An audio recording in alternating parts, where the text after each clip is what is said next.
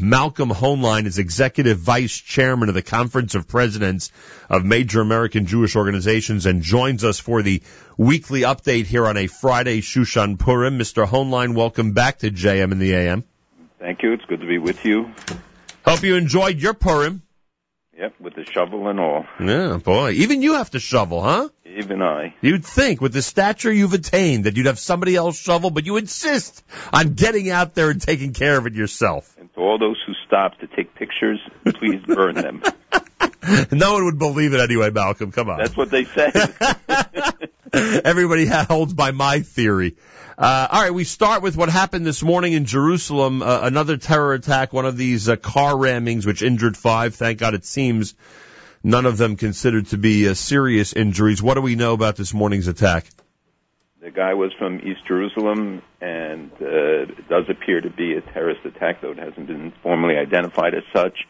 And the most important statement was Barkat's reaction, that everything go ahead, and the police said they can handle it. And the celebrations of Purim, as you know, because it's Jerusalem and walled city, it's a day later, and the celebrations, Adu Yada's celebrations, are continuing unabated. It's interesting. I read an article about this attack early this morning on the air, and a listener called after I read a sentence from this article and said, "Were you reading from the New York Times?" I said, "Why do you think I was reading from the New York Times?" In fact, I was reading from the Jerusalem Post. Because at the end of the article it says the incident took place in an area that late last year was a flashpoint for violence between Israelis and Palestinians when a series of vehicular attacks left 3 people dead and around a dozen wounded. Isn't that a little bit of a misrepresentation of those attacks in Jerusalem? Certainly say so. Takes the world a long time to catch up, but this attempt to equalize everything, and to share blame when there is no blame on the Israeli side. I just saw the UN yesterday came out and identified the Har Dov attack in January, in which 2 Israeli soldiers were killed. Now they just say it was a violation of Resolution 1701, which was adopted after the 2006 war in Lebanon. So 2 months later, they finally have identified it as a violation.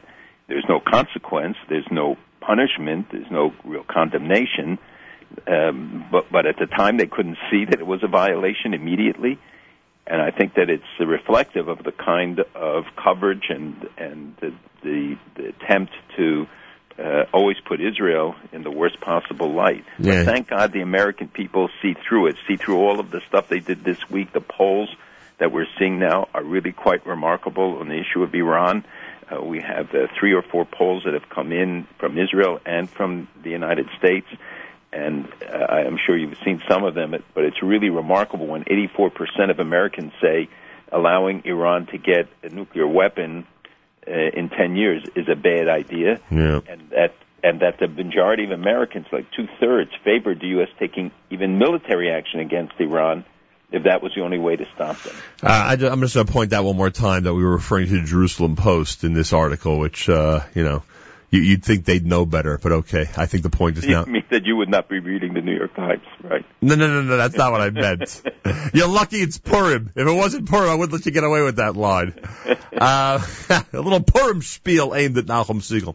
Anyway, The only poll, frankly, that really caught my attention yesterday, and we'll wait a few minutes before we discuss it in depth, was the 24 seats each for Labor and Bibi. That was a little shocking in light of the speech, but we'll talk about that in a minute. Malcolm, I can't get past this. We had a show on, we did on the stream and preempted everything right before the speech. We did analysis right after the speech, which was really well received, and I could not get off the point that with everything that was going on, all the details that need to be discussed regarding Bibi's speech at the joint session of Congress, I can't get past the fact, thankfully, that a prime minister of a sovereign, independent, strong state of Israel shows up in Washington, D.C. a few decades after World War II, and knowing what our history is, and is received the way he was. And I even posted on Facebook as the speech was going on, and I realized, you know how Bibi always ends with some type of drama. In this case, the pasuk he used was unbelievable, and the dramatic piece at the end was fantastic.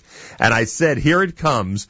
As he started that segment, I wrote, here it comes. I wish every persecuted Jew in history could now hear the words he's about to say. Does that ever get old for you, that here the Prime Minister of Israel is being received in this way by the most important legislative body in the world? I was at all three of his and the other prime ministers' speeches before the joint sessions. This one obviously had the most drama and the build-up, and frankly, if the administration wanted to make sure that people paid attention to the speech, it probably was one of the most listened to or watched speeches in certainly recent history, and then they couldn't have done a better job to promote it. True. And normally, if you would have announced a speech on Iran given in the joint session or anywhere else, it would have gotten minimal attention. So I think, I must say, when I sit there, I think of the same thing. I think about what would have happened if in 38 people would have been able to do this, or 39, or what if Winston Churchill had been able to come before them, or the eyewitnesses who came out and knew what was going on and came to warn. And it wouldn't have been, as Bibi said, not just the 6 million Jews saved, but the tens of millions more who were killed. And one of the things that was interesting and more significant, I think, than people picked up because of the rest of the issues, his reference to the Moses depiction in the Congress. And I don't know if the image of Moses overlooking the lawmakers, it's right in the middle. I happen to be sitting right below it at the session, and it's directly opposite the speaker's platform. And what's interesting, on either side are 11 profiles of great figures who affected American life, American law. And the 11 on one side face left, and the 11 on the other side face right, all towards Moses in the center. And this is, I think that the influence and the drama and the significance of the moment should not be lost on anyone. Unbelievable. Historically, it's just unbelievable. And you know what I mean, not just referring to World War II, but if every persecuted Jew who ever wondered, are things ever going to get better? Is there ever going to be a time that I could live freely, that I could have a role in this world, that I could be respected as a person? If every one of those Jews could have heard that segment of this speech, it would have been amazing. Just incredible. Anyway, we go to the contents of the speech. So how did he do? Did he make the case well? I'm sure you thought a million times before the speech what approach he should use to actually influence the world through this speech about the dangers of Iran and its nuclear capabilities. Did he do a good job or not? I certainly think he laid out the issues, the concerns.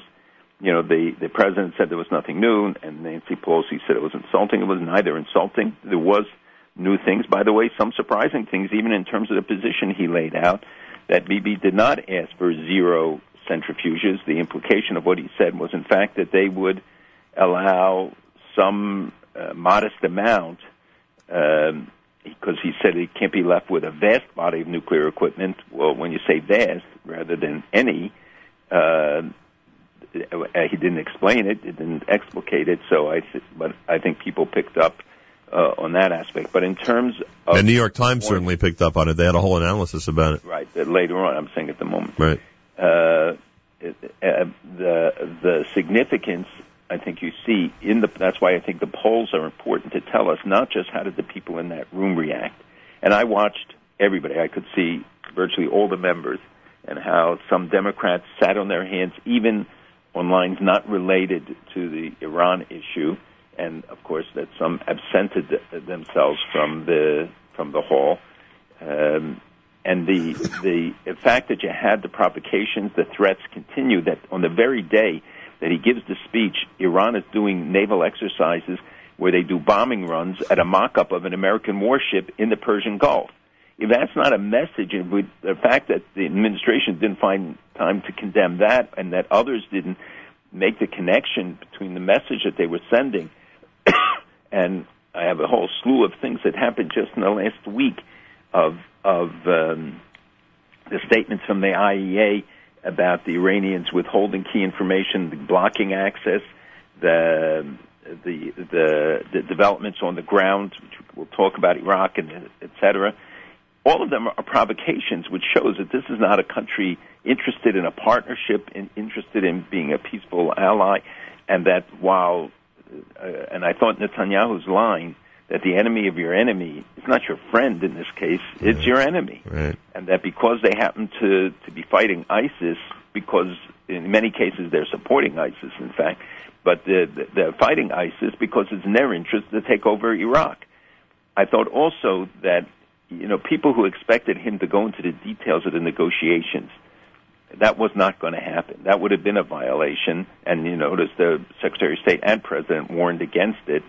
I thought he laid out, though, the framework and the contours in a way that make very clear a 10 years framework is not acceptable, and you see people now talking about it. And what he achieved above all is to put this issue back on the agenda. And I think members of Congress are not going to allow themselves to be sidelined in this debate anymore. I would say I hope not. And I hope that they will work, that the administration and Congress will work together, because the only way you're going to get a real united approach of America to this singular threat. He raised human rights issue. He showed that this is not just an Israel issue, and you saw the meeting between Kerry and the king of Saudi Arabia, Salman, the new king, where he essentially reiterates the points that Netanyahu made, the king that is, and other leaders the same thing, that they were essentially endorsing the position without saying as much. So positive response to the speech from Saudi Arabia. Any other Middle Eastern countries with positive reaction to the speech? Yes.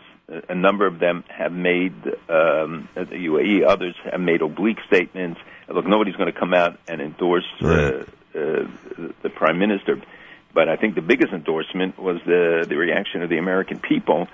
How Israelis react may be very different. As you point out, the polls now are 23-23. Oh, I was shocked. I was shocked that he didn't get, but it really tells us what's in the minds of the Israeli electorate. And by the way, for those who make the argument, Bibi, it's too little too late at this point. There's an inevitability of Iran having a nuclear bomb. I'll tell you, the reaction to those, to this speech by Israelis with the polls barely moving somewhat says that, I think, that Israel might believe that he's the best when it comes to security, but they're getting ready for a situation where they know that Iran's going to have a bomb.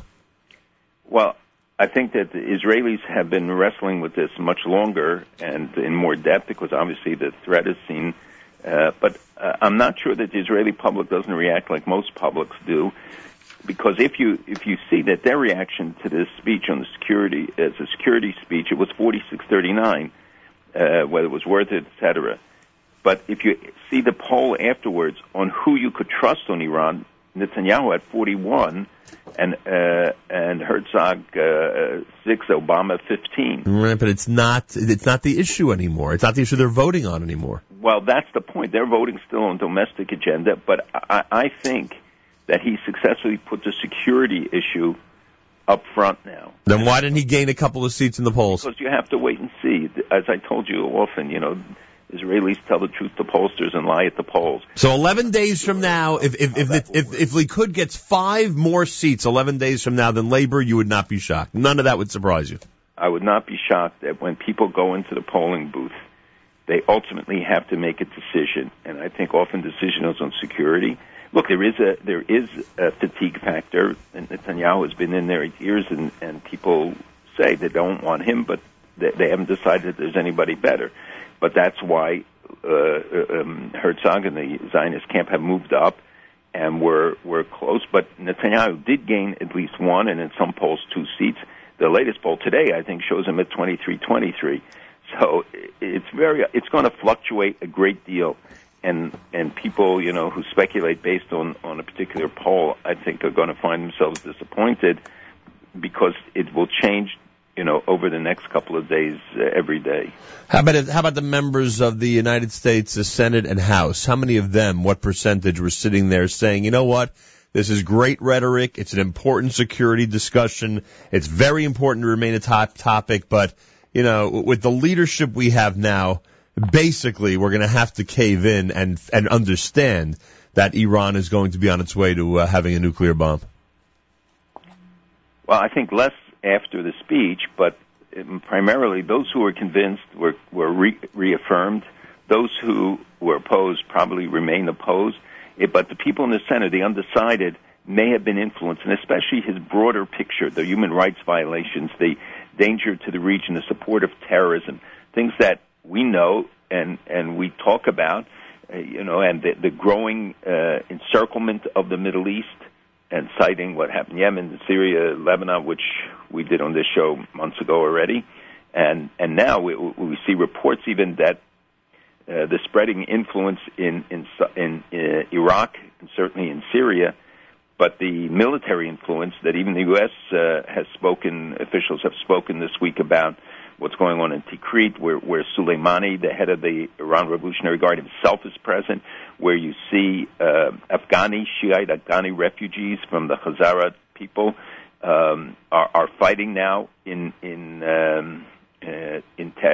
Iraq, and their leader, who's one of the most important pro-Iranian militia leaders, was killed last week there. I mean, we're seeing many things, and I think that what the speech will do will have to be determined when we face certain decisions. One was the move this week by Mitch McConnell, well-intentioned move to move up the discussion of the new legislation on additional sanctions, which Menendez opposed and other Democrats because they said they had given their word, and now the Republicans backed off and are going to let it go till the 24th. I think that probably is a better decision because they want to have the broadest number, and moving it up would have meant that you would diminish the numbers of senators that would have been in support of that legislation. And I think he rightly pointed out the images that people have to see, and that you see Iran's transformation from a radical Islamic state to a military dictatorship. With Khamenei is very sick. He's in a hospital. Some people say deathly ill, supposedly with prostate cancer that has spread. And the whole question of succession has suddenly come up. But what is clear is that the IRGC, Iran Revolutionary Guard, the leader will come from there, or at least with their approval, and that you're not going to get better, but the question is what direction it will take, and that could influence not only the negotiations, but everything Iran is doing in its very aggressive stance throughout the region. America's one and only Jewish Moments in the Morning radio program, heard on listeners-sponsored WFMU East Orange, WMFU Mount Hope, Rockland County at 91.9 on the FM dial, broadcasting live from the Sonia and Robert Gold studios in Jersey City, New Jersey, around the world on the web, jmtheam.org. Want to welcome those tuned in on the Nachum Segal Network app anywhere around the world. We appreciate it very much on this Shushan Purim morning. Don't forget, Monday starts Fundraising Marathon 2015, our 2-week affair each and every year when we ask you to keep this great radio station and wonderful radio program going for yet another year. By the way, did you notice, this was pointed out to me by a listener, did you notice in the speech, and now of course I can't find it, in the speech he talks about how the leader of Iran tweets, how he tweets his anti-Semitic messages, and essentially alludes to the fact that if he's tweeting, it's not meant for the people of Iran. Yeah, because Iran doesn't have a free internet. Right. He says, in Iran there isn't exactly free internet, but he tweets in English that Israel must be destroyed. So he knows who his audience is, and he certainly wants to make sure that we get the message. That's for sure. And many of them, it's not just he, that many of them, we saw that Ali Shirazi, who's one of the senior clerics, said, we'll raise the flag of Islam over the White House. Over the White House. And yet that message goes out not only to people of Iran, but mostly for Western audiences to see. Hey, can I tell you a couple of problems I have with the speech? Sure. I don't like when a Jewish leader points out that the 6 million murdered by the Nazis was not merely a Jewish problem. I think it's sometimes very important to remind everybody that in fact the Nazi effort was a war against the Jews, and yes, were tens of millions of others certainly, murdered, and did many other people suffer because of it? Yes, but that was a war against the Jews, and sometimes it frightens me when people try to defer that identity of the Nazi effort. Am I right or wrong? I think in this case, his purpose was to show that while the Jews may be the first victims, we're never the last. The whole idea that we're the barometer, the canary in the mine, right. All those terms, which I also reject because I'm tired of being the canary in the mine. I'm tired of them being so good at memorials, right. But have a problem with living Jews. And I think the universalizing of the Holocaust, which is not what he did, is a problem. I think in this context, his message to the members of Congress was, you may see 7 million Jews in Israel as being the potential victims now, but it's the whole region, it's the whole area. I mean, you saw that the Sisi in Egypt proposing now a joint Arab force because they have no confidence in the West and because they're worried about what will happen to them, and that's a country of 90 million people. Mm-hmm. And we see it, throughout the Middle East. And what really motivated them more than Iran was the disappointment with that, according to the reports, with the conference that was held at the White House on countering violent extremism, when they saw that there was no global strategy on terror and no real effort to mobilize. That was what drove him to make this proposal now. And as I understand, they're moving ahead. He went to the Saudis. He's gone to others. But they said that the conference didn't go as expected, let alone their disappointment with the inability to stand up to what they see happening with regard to Iran. And also, I get a little nervous when the Prime Minister of Israel, in trying to describe the way the United States and Israel cooperate, starts citing examples. Starts talking about the summer Iron Dome and other instances in recent Jewish history where the United States has been there for Israel. I don't know. I get uncomfortable when he starts to cite examples as if we're desperately trying to find, specific episodes where in fact we were cooperating. It sometimes makes people think, well, maybe in reality, behind the scenes there isn't as much cooperation as we think. What do you think of that? I thought a lot about it. Obviously, I think he overdid it a little bit, maybe, according to people, I spoke to, even some members of Congress. But the point was to show Hakar Satov, to show appreciation, and to try to downplay the rift, the public rift between the United States and Israel, which serves nobody's purpose, neither country's purpose. But you can't paper over what was said, and including the reaction, which many people cited as immature or inappropriate, from the White House, saying we didn't see the speech, but we read it, and there's nothing new. If I were them, I would have ignored it. Might have been a better tactic, but there was nothing insulting. There was nothing there, I think, that should have been a provocation. I think Netanyahu's point in doing that was there are a lot of things that you don't see.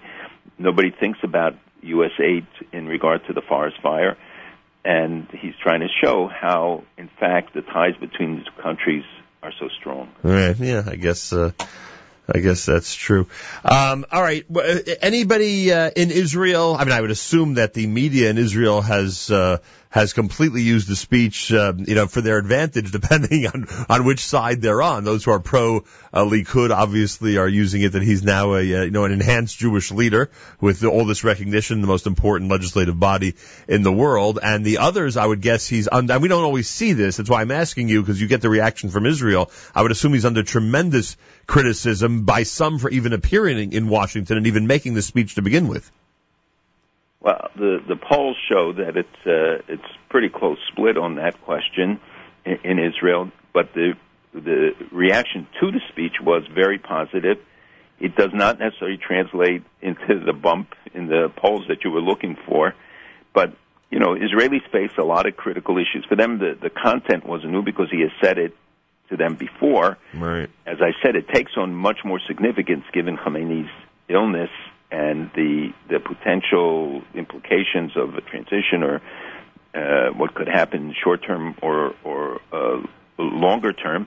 I think what impressed many more was these reports that the administration is going to make another push for peace before the end of the president's term, and the announcement by the PA, the Palestinian Authority, actually by the Palestinian Central Council, which is PLO, calling for an end to security cooperation with Israel. And while no change on the ground supposedly so far, it's up to Abbas to implement this decision, which obviously the U.S. and others oppose, and it's based on Israel withholding the tax revenue.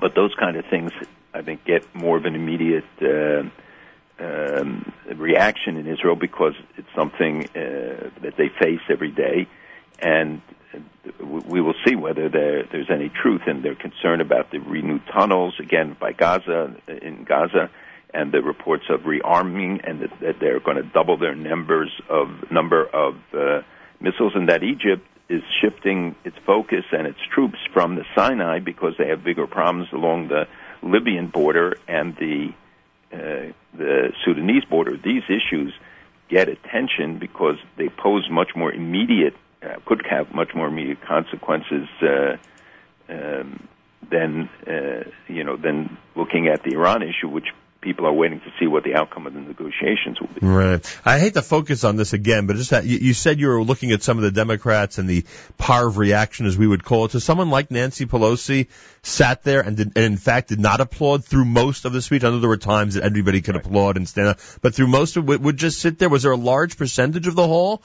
that was just sitting there? Well, the diplomatic corps obviously never applauds. Right. That's protocol. So people saw that and thought that was with Democrats because they're to the other side of the Democrats, towards the wall. There were 2 or 3 rows where I would say the majority sat through most of it, did applaud at different points, especially when he praised the president and when he spoke about the future and his references to Elie Wiesel. But there were some who didn't even get up for that. Nancy Pelosi did. From what the times I looked at her, I was focusing on a number of people. And by the way, there were reports that Charlie Rangel didn't come. He did come. I saw him there. Yeah, we saw him also, right? And he was attacked by some saying he walked out, he walked in, he walked out. I have no evidence that's true. I've asked if anybody saw him walk out. And Hakeem Jeffries and Yvette Clarke all deserve credit because of the pressures that were brought to bear on them, heavy pressures, and yet they came, and people should write them today and thank them and say, we appreciate the fact that you were there to hear the message, because, we criticize and people put pressure on them to go. It's important to say, call their offices, doesn't take much of an effort, and just say thank you and that we want them here, because one of them told me that the messages they were receiving were 80 to 20 against going to the speech. Wow. Because the others do it, and we sit on our hands, and the people who care about Israel and care about this issue of Iran often sit on their hands. So, and you know that the American people are with us. We know that from all of the polls post-speech that show, this overwhelming references to Iran being seen unfavorably as a danger. I mean, American people get it. And I think and see it as a survival issue for Israel to a large degree. What's the deadline? When will it be announced? When will this deal finally be consummated? Well, if they consummate it, it will be on the 24th. There are reports that they're moving ahead. As you know, there's another round coming up, and Zarif and Kerry met extensively. We'll have to see whether what the nature of the deal is. There's still differences. The question to look for is what kind of intrusive inspection regime is there? What do they do about past military developments? What do they do about Parchin and the weaponization and the missiles, which are not covered by the agreement? Is there anything in there about that? Do they set a deadline? Is there a sunset clause, which I think most people now, nobody was discussing before. I think now the 10-year, because of the speech, the 10-year proposal, which may have been just leaked, and you heard that the president said that it will be double-digit numbers. I heard the same thing that when Susan Rice spoke at the AIPAC, she said it will be more than 10 years. But the point is that in all that time, nothing gets dismantled, nothing gets taken apart, nothing is reduced. You leave it intact, And the idea that they can't increase the 20% uranium when they're increasing the speed of the new centrifuges, they're on the IR8 already in the research, they'll be able to go from 5% to 90% much faster than before, so the 20% becomes less relevant. And people, I know these details may bore people in the audience, but these are life and death issues. These things are important. You got to understand what is important in the proposals, in the changes, and the things that we're being told are good or bad, and what do they really mean if in the region, what they mean for Israel. Every detail is really significant. You know, it's funny because we were trying to have an influence, and I think we had a very, very active and positive influence on different schools to show the speech and to encourage our students to hear it and to see it, and many did, and we heard from people. But at some point, I said this in the post-speech analysis as well, at some point during the details, during the minutia in the middle of the speech, before we got to that point where I was waiting for the drama, I was saying to myself, oh, I feel so bad for some of those high schoolers whose eyes are probably glazed over listening to all these details. And yet, it's so funny how many people were angry or upset that he didn't say anything quote-unquote new, that he didn't bring out even 1 or 2 points that had never been discussed or never had been discovered before. And based on what you said earlier in this conversation, you don't think that was his role, was to go into details of the negotiations and expose anything to the public? And he did. You have to know how to read between the lines. If people are looking for a very specific detail, that wasn't going to happen, and that would have been a violation. And then they would have said he sabotaged the talks. Right. My 8-year-old grandson, Benjamin Bach, called me at night, and clearly in his school in Yamden, another grandson called me and said, "What is the deal?" But when an 8-year-old or 9-year-old asks you, it shows how important it was that the schools watched it. Yeah. That the kids, for the one time, really understood that there's a really critical issue and that they could be proud to see a leader of Israel stand before the country, stand before the members of Congress. So forget about whether they know all the details or understand what happened with Iran. The fact that they made it relevant to them, that and the degree to which you pushed it was very significant. And that the yeshiva in North Jersey, that other schools took the time, I guarantee you the kids will get more of that out of that in the long run than whatever else they might have studied for that short time. It's very important, and it shouldn't end with this. Now should be the beginning of the discussion that young people should be talked to. You know, the Pew studies, which, you know, we've discussed in the past, some of their polls, they're neutral, they're a neutral source. They say that Jews have been harassed in 77 countries. That's 40% of the world. And in Europe, in 76% of the countries. When anti-Semitism is growing, when the dangers to the world are growing, young people have to know. If we want them to be involved later, there has to be some basis. And that comes through education. And the schools can play a critical role at this point in helping to acclimate, not to scare them, right, but you arm them.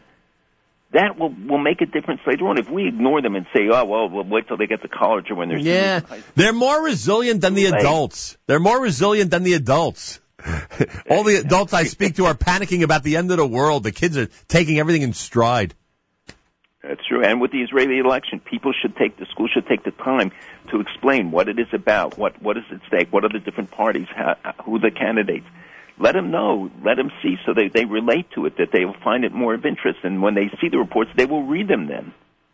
Malcolm, I can guarantee you this. The days when the Jewish people remained passive in the face of genocidal enemies, those days are over. We are no longer scattered among the nations, powerless to defend ourselves. We restored our sovereignty in our ancient home. And the soldiers who defend our home have boundless courage. For the first time in 100 generations, we, the Jewish people, can defend ourselves. Prime Minister Netanyahu on Tuesday. Unbelievable. Just unbelievable. It was a very powerful line. It was, and he repeated it again, if you remember, that those days are over, and it got a huge applause. Israel does not stand alone, and I know that America stands with Israel, and I can promise you, even if Israel has to stand alone, Israel will stand. How great is that? There were a lot of important lines in that speech, but because there were a lot, I think they got overlooked, and because people were looking, as you said before, for that little detail, that right. That they want inside information. As people stop me in the streets and all over and ask me, and I try to avoid, because those who know don't say, and those who say don't know. Right. And in this case, really, but he didn't want to be. He wasn't looking for a provocation. He was looking to tell the truth. Why isn't Iran's naval exercises targeting an American warship a subject of congressional debate, discussion, condemnation? Why isn't there more of a reaction to the expanding influence to this subjugation that they're threatening Bahrain now? They're threatening other countries. The Sudan will be the next country that they will put on their checklist of the places they conquered. And as I said, Shirazi's comment is that the White House will be the next. I think these are very important, and we should not get caught up in rumors. The one about that Obama was going to said they would shoot down Israeli jets. Yeah, what was that? In 2014. I mean, the White House denied that report. It was in a Kuwaiti newspaper originally. At the time, there were such reports about such threats, but as you see, the administration issued a total denial of it, and no Israeli has confirmed that report. Yeah, well, yeah, that one's that one was a hard one to believe, frankly, to begin with. But you know what? Nobody talks about the good news that Israel and Jordan signed almost $1 billion deal. I think it's $800 million to build a desalination plant in Aqaba that will bring water from the Red Sea to the Dead Sea. They will split the desalinated water, and that Israel will double the water from the Sea of Galilee to Jordan, and that this will have a revolutionary impact on that area. Number one, saving the Dead Sea from death, resuscitating the Dead Sea, I guess, and more importantly, creating many, many jobs, and that the number of Palestinians working in Israel in the last 4 years doubled. There's almost 92,000 working every day there. Those things never get mentioned. You never see a report on it, in the New York Times or other papers. That's really significant development. Yeah, no question about it. Well, that's it. Shushan Purim morning. This is certainly a good time of year to remember how the one above keeps a close eye on all of us, and we were represented well by the Prime Minister of Israel this week. Next week, it's Fundraising Marathon 2015. We are going to try to convince Malcolm Hoenlein to join us live in studio. If not, he'll certainly be with us live via telephone. Malcolm, have a wonderful Shushan Purim and a fantastic Shabbos, and we'll speak again next week. And remember the lesson of Purim. We will overcome when there's achdus, when there's unity amongst the Jewish people. No question about that. Thank you. 25 minutes after 8 o'clock. It's a Friday morning, Erev Shabbos at JM in the AM.